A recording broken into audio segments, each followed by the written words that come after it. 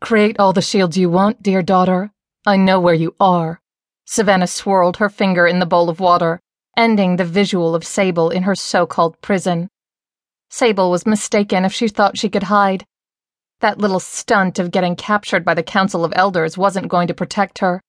Savannah would rip Ashwood Falls, and any other den who dared to stand in the way of collecting her daughter, apart.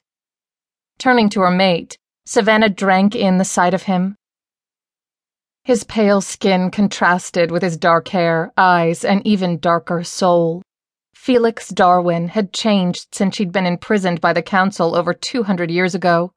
He was stronger and more ruthless, her perfect match. The one thing about Sable is that she is our daughter. Her fierceness doesn't fall far from her family tree, Felix stated matter-of-factly as he read an email from his chemist. Email. Savannah shook her head. The world had also changed. So much. We must go get her and make her see that the Council and all who support it must die. He lifted his gaze to hers and laid his tablet on the coffee table. What do you have in mind? I've already begun. I gave your lab tech a vial of my blood to add to the new batch of mutant serum. He ensured me the test subject would be ready for us in a day or two. She waited, watching how his lips lifted at the corners. If the experiment worked, she'd have an army at her beck and call. With her blood, she could control them like the obedient beasts they were supposed to be centuries ago. When Felix stood and crossed the room, her pulse increased in anticipation. Through their mating bond, she felt his desire and the primal hunger of his Jaguar. He stopped inches from her, then ran his knuckles down her cheek. Let's go get our daughter.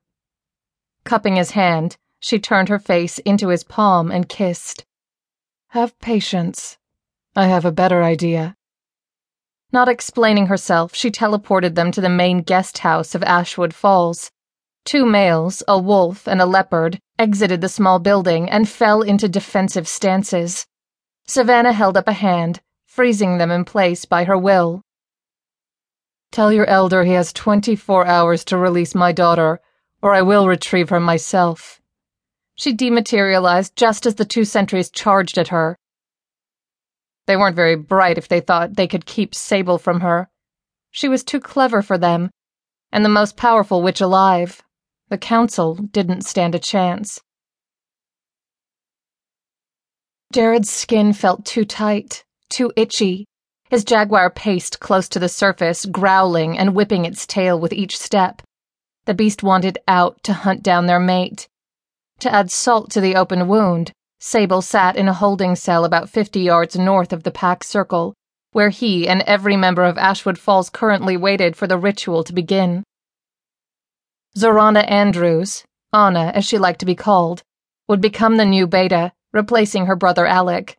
The role was rightfully hers as the 3rd child of the former Alpha turned elder, Keegan.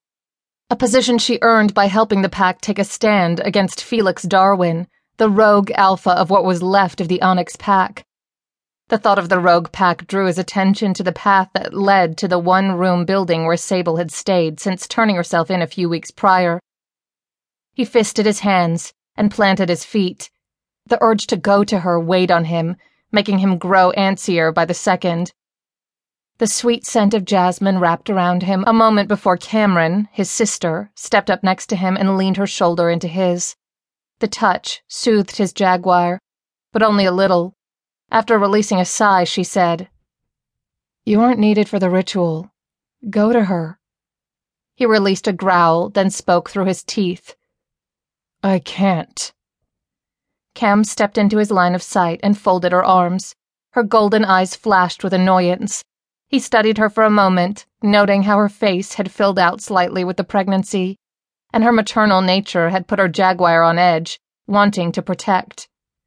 You need to either leave the pack or pursue your mate. He opened his mouth, but she held up a hand. I'm not hearing the garbage you feed yourself. You know Sable is trying to crawl out from under her father's shit.